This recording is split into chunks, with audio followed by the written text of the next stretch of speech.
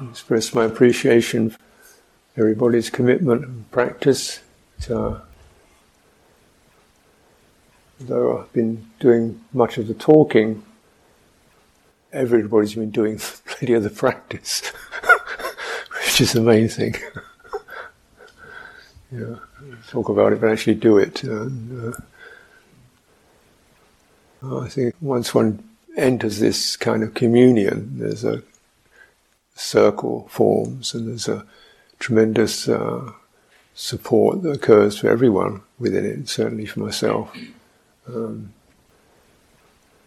It is a retreat for myself, even though I'm not silent, but somehow distilling and listening and considering and being in a situation with so much presence of mind and composure and clarity and commitment. It's just you pick up the energy and that, and it's a precious opportunity, which everybody contributes to.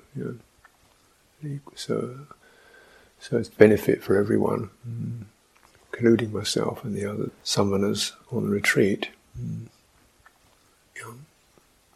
Well, I said plenty, but the main thing with these, we break up into individuality once that circle loosens, rather like we do the Qigong, and then you open up.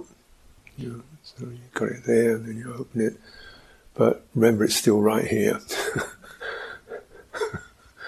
Just your arms, you go into an open condition, but it's still right here.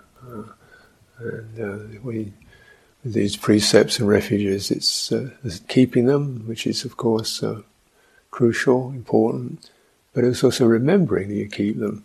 So it resets, it reminds us what we really are, and how in this way we do participate in a collective, whereas the world in general is just fragments,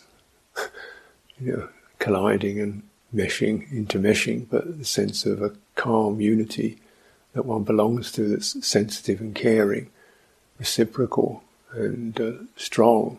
That's a very special thing to be part of. So whenever you recollect this, recollect you're part of that community that is global and it's been going on for thousands of years. So it's a much more useful nationhood. The Dhamma nation is a much more useful and clear nation to belong to.